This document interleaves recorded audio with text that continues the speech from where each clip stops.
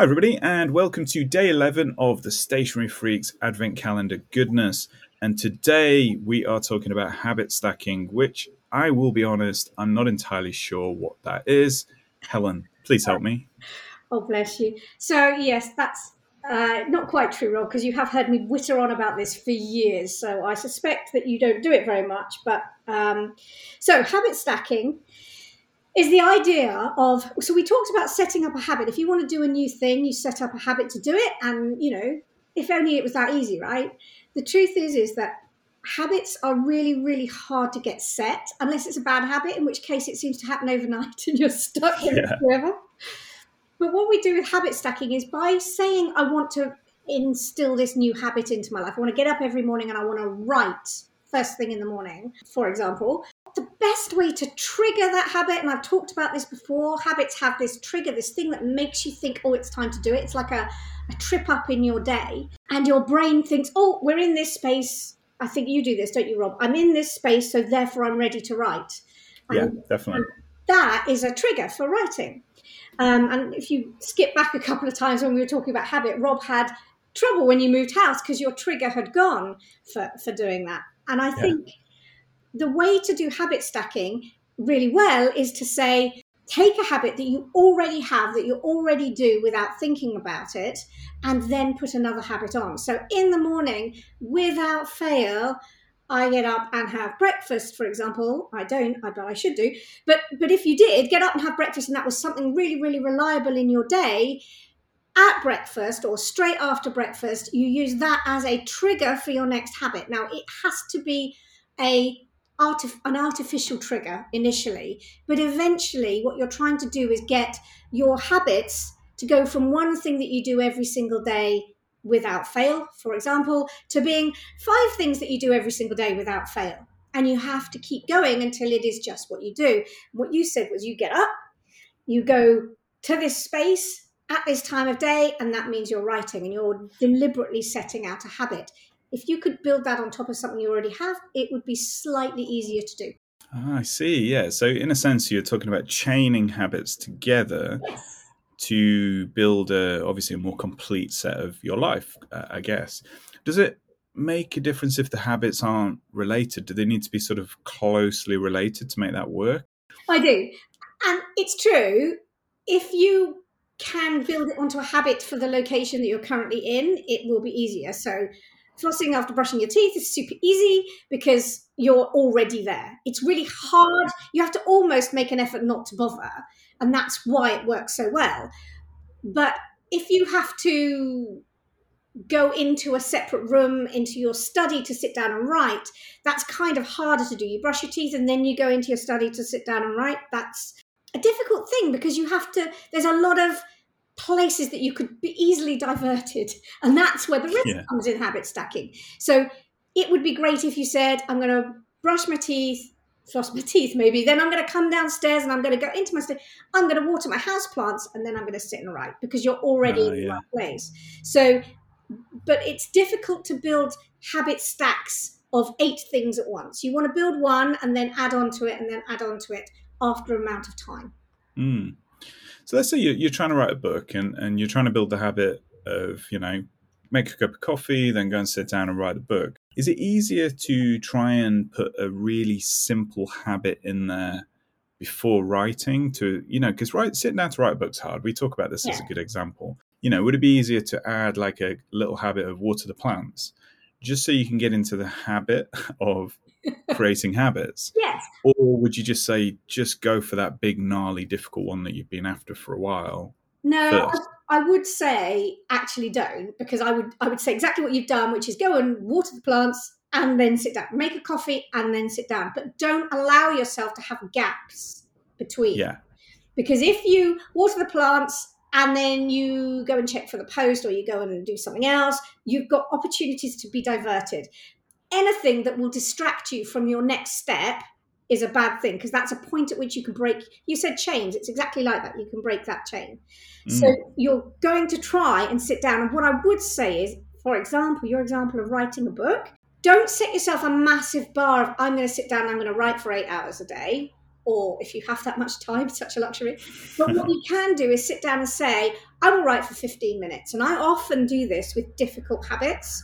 I will do this for 15 minutes because 15 minutes is hardly any time at all. And even my very low willpower will force me through that. But once you're in 15 minutes in, you've kind of broken the back of starting, and then it's easier to keep going. So I would suggest that you aim to write for 30 minutes or an hour in that morning. But what you do is you say, I will write for 10 or 15 minutes. And if I want to at that point, I will stop, and let yourself, because you're building the habit. It's not about the writing at this stage. This is about building the habit. Yeah, So sounds it's more good. important that you do 10 minutes of writing than it is that you do an hour of writing at that stage. Sounds good. And in the past, we talked about this sort of environment affordance, as I call it, which is a posh way of saying hack your environment to make it easier to do your goals. And, one of the things that I found when I was sitting down to write was I created this horrible bad habit that I had to replace by forcing my environment to be different. And I'll explain. So my routine for writing is the night before I put the coffee pot all set together, percolator thing. I just hit the start button in the morning when I get up. Have a glass of water, coffee's pretty much done, grab the coffee, go into the living room, put my sad lamp on, which I use during winter, helps me feel a little bit happier, put the computer on, and what I was doing at that point was then I was checking social media. And I would then go down a rabbit hole of responding to stuff, scanning it, feeling completely inferior to everybody else on social who's clearly living a much brighter life than I am. And I would never get around to writing. So what I did was the night before is I use one of these apps that closes everything down. Yeah. And the writing tool that I use, Ulysses, is my writing tool of choice, is open, ready to go. So when the computer's on, I can't do anything else now other than write.